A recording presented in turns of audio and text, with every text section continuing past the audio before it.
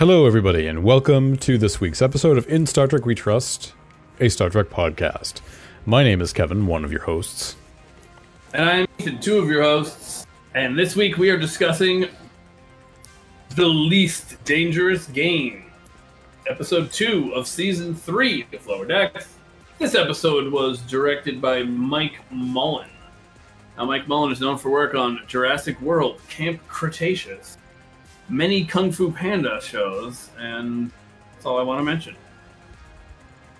While it is written by Garrick Bernard, who wrote for Solar Opposites, and that's all I want to mention of his writing.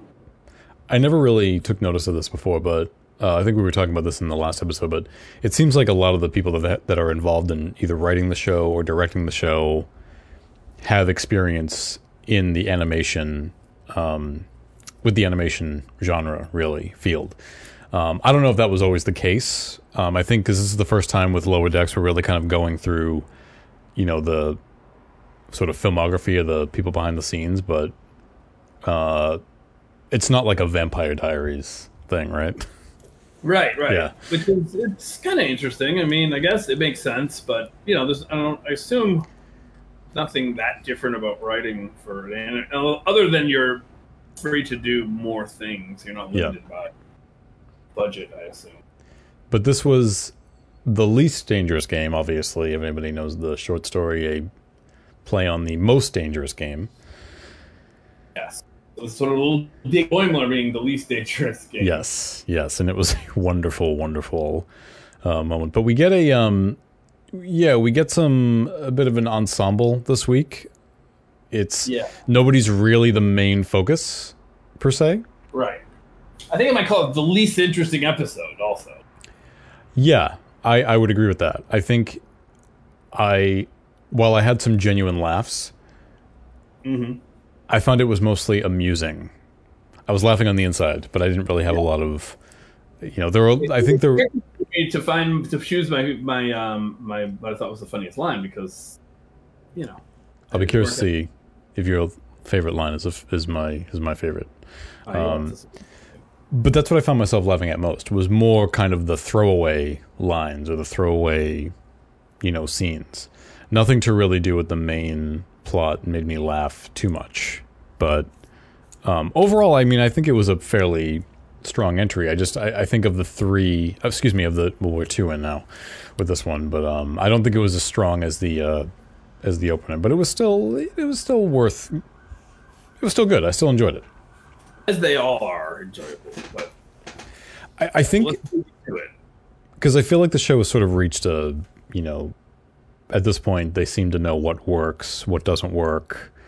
So they've definitely at this point had the whole thing really kind of figured out, right? But yeah, anyway, let's get into it. So we've got two plots going on this week.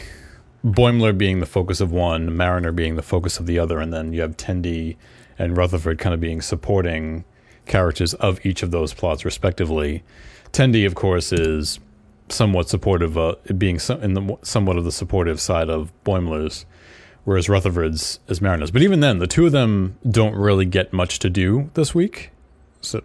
Right. Yeah, they sort of set things in motion, but they're not part of the action. That's right. Fine. But with Boimler, we're back to him wanting to get back on his path to becoming captain, feeling like he does everything right. This is all kind of ignited by them learning over a game of, as you say, Dungeons and Klingons. Yes. That somebody who was his sort of contemporary got promoted to captain sort of out of circumstance. Got to take over for a captain, which I guess I'm just going to have to say because this was my favorite line. A friend of his became captain because the captain of the ship that he was on got hit by a temporal anomaly and turned into a baby, and so then he sort of inherited the captaincy. So I loved, again, that was sort of a throwaway line that I thought was really, really funny. Was that your favorite line, or no? It was not, but mine it was not. Both of it. No. Okay. What alien is this, the character who becomes captain? Bolian. He was Bolian. Okay. Yeah. Because, as you know, that my wife just sort of marathoned her way through Next Generation. Yep. And so I was watching a lot of it with her, but not all the time. But there was a point when those aliens started showing up on Next Gen all the time, like just very prominently and really forcefully. Yeah. It was very strange. Well, the Enterprise would be walking down the hall, and one would just pop out of nowhere and be like, "Did you get the message I sent you?" And they'd be like, "Oh, I'll look at it later," and then they'd walk away. The Enterprise D has a barber, and he's a Bolian. I think yes, that might be. I could be wrong. That might have been the first time we see them. I might be wrong about that, but that could be it. Yeah, and then we do see them. We see some on Voyager as well. So yeah, we get the impression they were real happy with that new design and wanted to keep using it. Yes, but yeah. So Boimler's plot this week is, again, he's going back to the path to wanting to become a captain. So with the news that his friend has become a captain, sort of out of circumstance, he's of course complaining. What do you mean? I'm doing everything that's necessary to be a good officer. How come he's getting a captain and I'm not? How come he's becoming a captain? I'm not. So it's sort of Tendi that sets him on this path. It's that he should not. It's actually a very Seinfeldian type of thing where he says, "I'm just going to say yes to everything." It reminded me of the Seinfeld plot where George just does the opposite. And I think it's like, it's sort of like saying yes to things he would have said no to, and so it just reminded me of that for some reason. And of course, with Boimler saying yes to everything, we get to see him in some pretty ridiculous situations. The singing, of course, was my singing was nice. Yeah, that really strange racquetball that we've seen Picard play before. Mm-hmm. Yeah, and we're at a point in this show now where when Boimler comes out and says, "I'm just going to say yes to everything," we already intuitively know as viewers, this is not going to go down well, and you can just sort of imagine the ridiculous situation. So naturally, because it takes him into this whole plot of him being hunted, he just says yes, and so he's going to be getting hunted. And it was so much fun. I enjoyed it so much. And even as I'm watching this and just sort of laughing at this whole situation, I already knew in the back of my mind, without even seeing the episode, I was saying to myself, I know how this is going to end. It's going to end up not being anything dangerous at all. I mean, title aside. It's going to be something absurd at the end of it. And of course, that's actually how it turned out. Did you predict, though, that they would actually be hunting selfies? I don't think you could have. No, I didn't predict that. But I knew that once we reached the end of this whole opus, that it was going to be something ridiculous. Yes. Yeah. One of the highlights was we got to hear Boimler scream many times. Yes, many times. 6 or so times. We even got a comment on it by another character, which I don't think we've heard before. Oh, did we? I didn't even notice. Shax. Oh, yes. When they were playing the weird racquetball, and Shax knocked him over, and he said, "Oh, I'm impressed." And he thought it was with his racquetball or whatever it is playing. He said, "Oh, I'm impressed by your sustained scream." And that's why he recruits him for the dirge, the sad dirges. Yes. Yes. It was quite one led to the next. What were your thoughts on, I guess, Boimler's whole situation in this episode? I mean, for me, it just felt like, yeah, it's definitely a Boimler situation. Like, absolutely. Pretty clever idea that he realizes his sort of being the perfect student, so to speak, isn't working. So yeah, he'll just try doing everything. And it actually works out pretty good for him. It was interesting, too, to see how dismissive he was at first, because he's so focused on being the perfect student, so to speak, that he's kind of not willing to be distracted when it's true that a lot of life is, networking and schmoozing and meeting people. So there's a real life lesson in there, too, but it's wrapped up in hilarity. He, 1 second.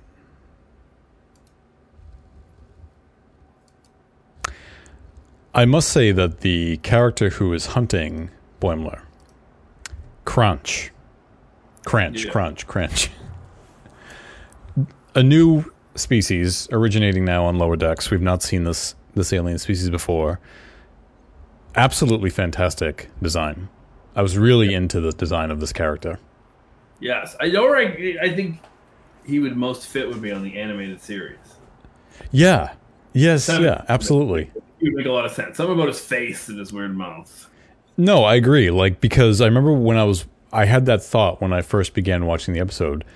In fact, I think it was at the end of the Ready Room last week, because they don't do an episode of the Ready Room every week for Lower Decks. They'll just do it for like the premiere and I think maybe mid-season and then the end. But they were showing a preview for this episode at the end of the Ready Room, and I had seen Cranch walking around in the background, and it wasn't clear at first if he was going to actually be speaking to Boimler, but like he really stood out. I was like, and the design was just utterly fantastic. And I had a similar thought. I said, this feels like I could see this on the animated series. I think it was it's the color palette. I think like there was something about the color palette, somewhat about the design as well. But yeah, it definitely felt like it fit in to the animated series. Absolutely. And we've seen them take things from the animated series and bring them into Lower Decks, and they mesh really, really well. I mean, we saw them bring in the same species that Arix was. I mean, we literally saw Kirk and Spock as their animated series counterparts shown on a pad in this series. So they're able to kind of make the crossover, I think, between the two shows, the two styles of the shows, pretty seamlessly. Mm-hmm. Yeah, the character was really fun. I love the idea that also, the nice defying expectations that good comedy does, where it's set up. Yep. He's this cold-blooded killer, but he was out having mimosas with the captain earlier in the day, so not exactly everything that character seems on the surface. I think the other thing was, so it makes me wonder about Boimler, where Boimler's going to go, right? I mean, I know that he was sort of complaining about, again, his friend getting promoted to captain and saying, like, how come I never get opportunities like this? And I thought to myself, surely you have the context there to mention the Titan, which I thought was odd because, that seemed to be like quite the opportunity for him. And I don't know, it seemed odd to me that wasn't brought up. I mean, because that was definitely a big deal for him. And as I was saying, even back then, when he was brought back to the Cerritos after the fact, I said, well, where do we go with him now? He seems to have, because if you recall, he said that getting a posting on the Titan was basically his dream job. So he achieved it. It wasn't what he hoped it would be. He's brought back to the Cerritos. And so now I'm thinking, well, now what? Now what do we do? Right. I really like that Tendi gave him the advice, essentially, like, not to do everything everyone suggests, but try something different. Try something different, right? Be in the science department, but now she is, and she loves it. But he sort of couldn't hear that. He just saw everything as another means to command. I think what the show is managing to do with Boimler's plot in this episode, and maybe hopefully going forward, is that getting promoted to captain, while yes, you may have those situations that happened with his friend, right? It's not just about doing well, being on time, right? Carrying out your duties. There's more to it than that. And we've seen those situations in the past where it's been, remember like when he was last season when he was getting involved with the red shirts who try to help themselves get promoted, but he made that huge speech. What it really took. Yeah. And he made that great speech at the end, and Ransom noticed him. So it was things like that. So I don't want them to, just make sure that we stay the course with that, right? Don't keep resetting. Don't what? Don't keep resetting him back to right. See, that's what I was afraid of. That's what I got a little nervous about. I felt like there was somewhat of a minor reset. I know the show is not about telling a season-long story arc, but they definitely have arc-based character stories, kind of like the way Strange New Worlds is set up. Yes, and Mariner is certainly the continuing Mariner's line of story. Right. to your point, that's a good word to use for him. Reset. Like, don't reset his path in every episode. In my head, what I thought was, I decided that, well, he wants to rise up within the Cerritos structure. He doesn't want to go to another ship and have to do it under a different, command style. He likes where he is and he wants to rise up there. Well, and I also thought to myself, when I think back to his time on the Titan, which again, as he said, that's my dream job, right? The crew, it was just weird, right? The crew he was there with, it was unlike anything he had experienced before. So it was sort of like a Wesley Crusher situation when Wesley got to the academy. He always wanted to go to the academy, but then once he got there, the feeling was, well, what if I get to the academy and it just sucks? And it kind of did. It wasn't everything that he hoped it would be, which is exactly what happened on the Titan. So in a way, even though... That was a little hard to... Say what? Take if you don't have the right personality for Riker's command style, it's a little tough to take. I think I'm looking at it too much as sort of like this linear path, when really, even though he may have reached the Titan, having been there and then getting put back to the Cerritos maybe helped him grow a little bit to say, well, maybe that's not what at least not that ship, right? So because he was just so anxious to get there that maybe he jumped the gun and left the Cerritos too quickly, right? So, agreed. Yeah. But I love his plot being hunted and some really great laughs. And I liked how it ended, as I said. I knew it was going to end in some ridiculous fashion, and of course it did. It all led up to him just having a selfie taken. As he tries first getting ear to shoulder. Yeah, well, exactly, because he's trying to turn the tables and turn the hunter into the hunted, and just... I really do like that he gives him the note. I have some notes, the hunter always tries to become... But you have to do something. You can't just announce it. The hunter. That gave me a really good laugh. He's like, you were great. He said, like, you have great prey, but I have notes. Yeah.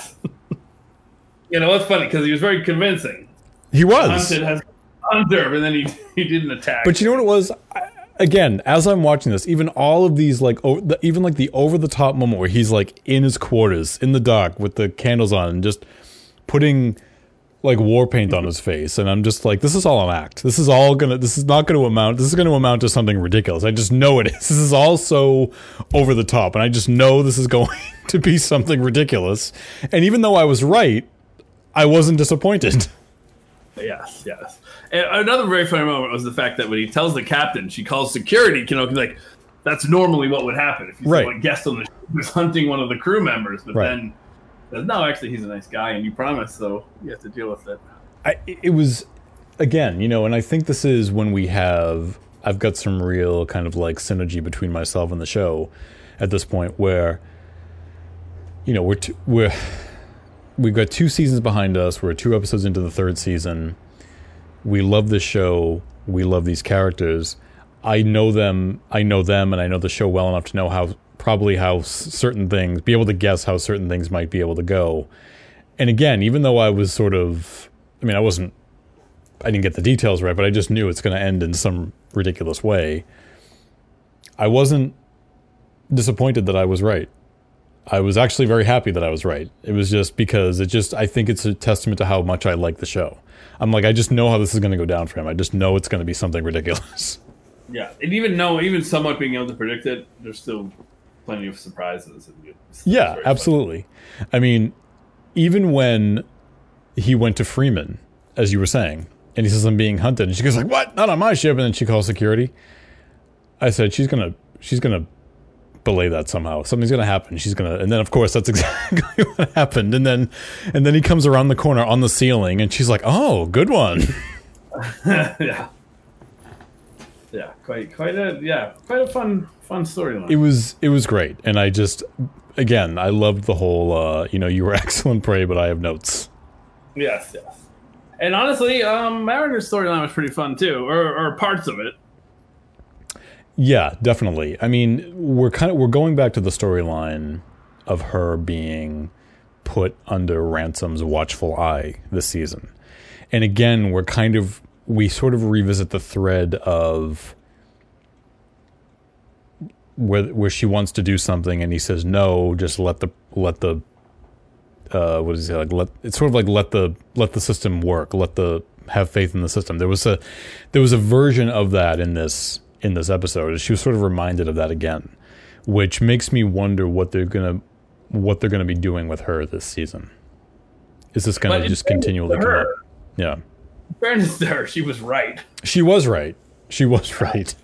Yeah, and it was just dumb luck that they made it back in time. Right. So her plot is that they have to, they're over this planet and they have to fix a space elevator, as they're referring to it as, which had callbacks to a specific episode of Voyager called Rise, which had a similar plot. Not a very good episode, the season 3 plot, but they had to fix they're trapped in this space elevator as this planet is getting bombarded by asteroids. It's not a very exciting episode at all. But there were some visual callbacks to the Abrams verse. So yeah, the sky jumping. There were a couple throwaway lines to an episode of Next Generation, a first season episode of Next Generation, like these people who are really fit and all they do is run. That's a first season episode. Yeah, but I think I didn't find Mariner's plot as interesting. I went along with it, obviously. It was enjoyable, but I didn't find it as fun as Boimler's, really. See, the thing is, I found Rutherford's side of it very funny. Yeah. The check-ins on Rutherford were hilarious. They were, yes. He's down on this pleasure planet getting treated wonderfully by the locals. It's more and more great, and then suddenly the check-ins are getting worse and worse. Right. It was quite nice. And then it becomes a full-blown crisis.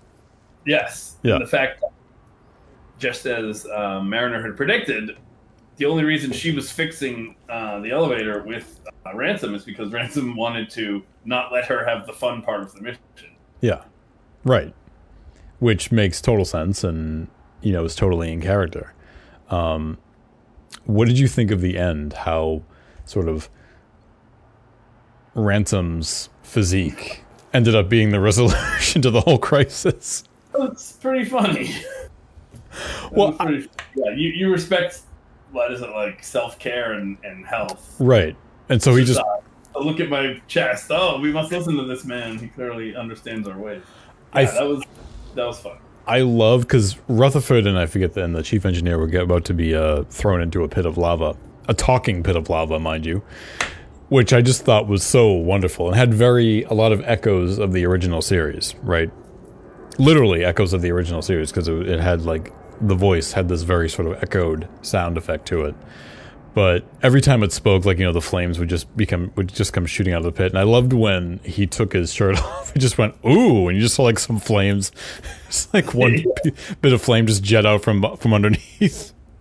Yes. It was very funny. And it was also, I really enjoyed Ransom relaying a line, what to do to them. Just get a parlay with their leader. It's fine. As if it's all very simple.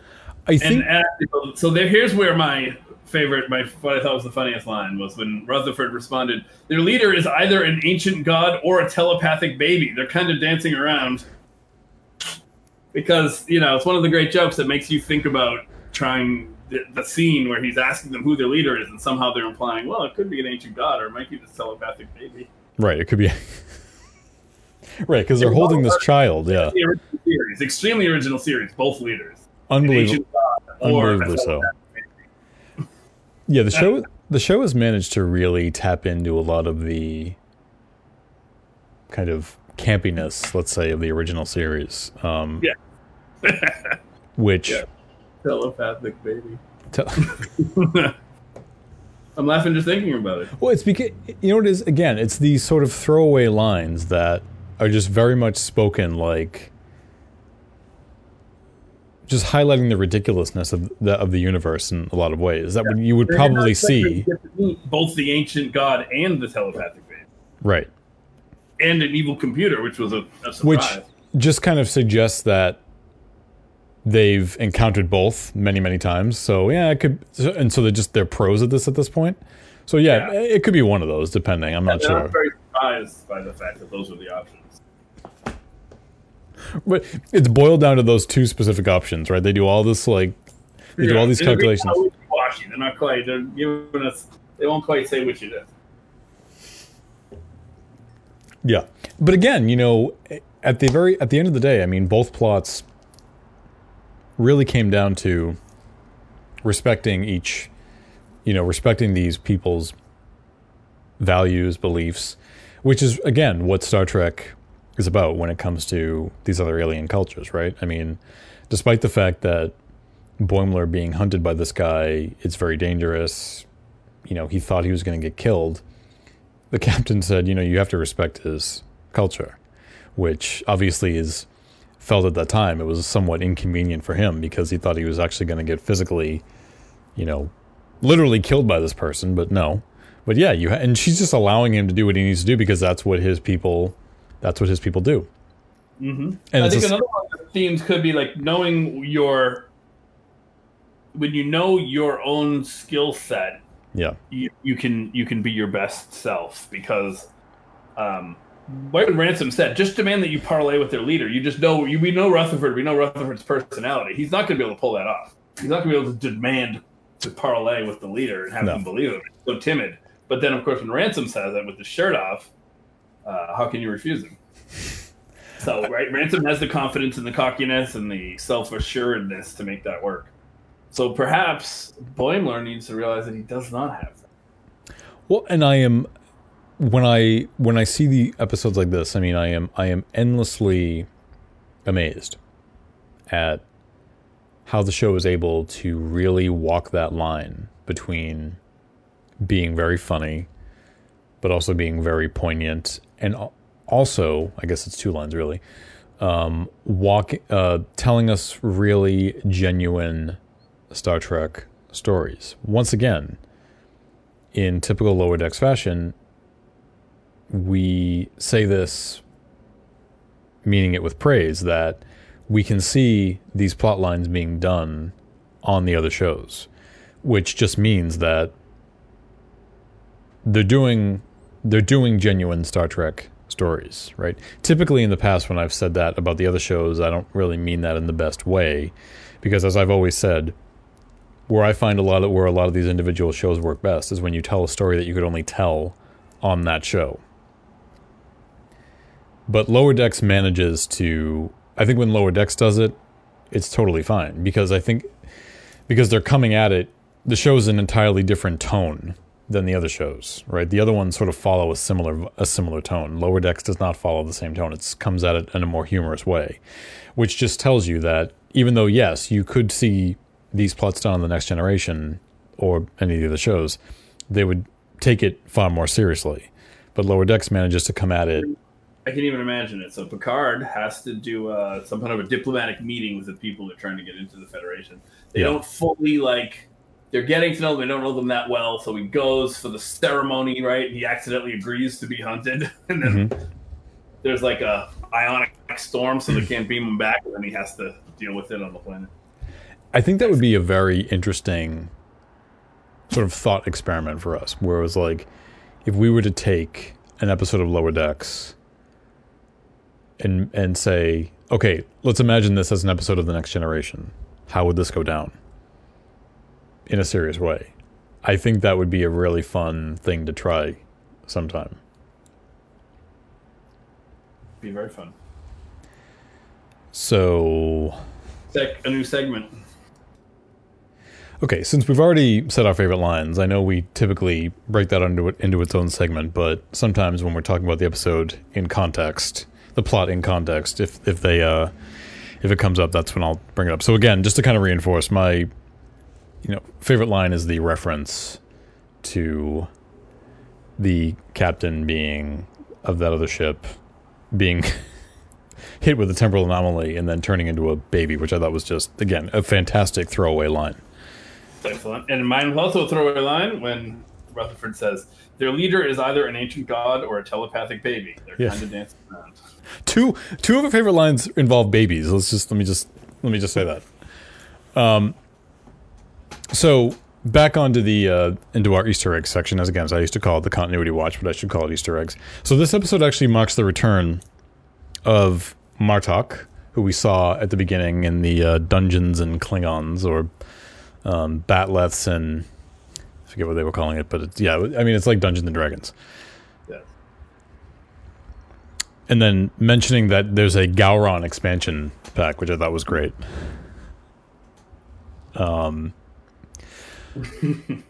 The sport they are playing was actually called Spring Ball, and it was seen for the first time on Deep Space Nine, actually.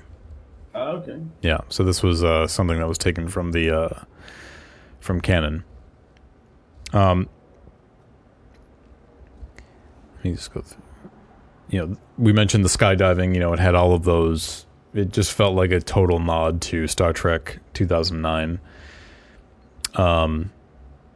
Very much like the TNG episode Family, we didn't see the bridge of the Cerritos in this episode. We didn't see the bridge of the Enterprise in the episode Family either, which I thought was interesting. It makes sense, though, to not see the bridge in Lower Decks. It should happen more often. It's true, because that's that's the name of the show. So those are the big ones that that sort of jumped out at me. So, but I think overall a highly enjoyable episode. I think depending on how the rest of the season goes, I don't know if I would, maybe I'm just getting ahead of myself. I don't know if I would maybe call this a highlight of the season, but again, that just depends on how the remaining 8 episodes go. Right. Yeah, I think it was good, clean fun, but yes, I don't expect this to make any highlight reels. Yep. Any clip show appearances. Any hope for next week? What's it called? No, I should know that. I'm the person that does that. Hold on. Mining the Mind's Minds. Maybe there'll be a mind meld. That's all I got. With the Vulcan girl we want to come back. No, I mean, it's called Mining the Mind's Minds. There's enough mind in there that a mind meld would make sense. That's my best guess. All right. Well, that's going to do it for us this week. We're going to be back next week to discuss episode 3 of Lower Decks, season 3.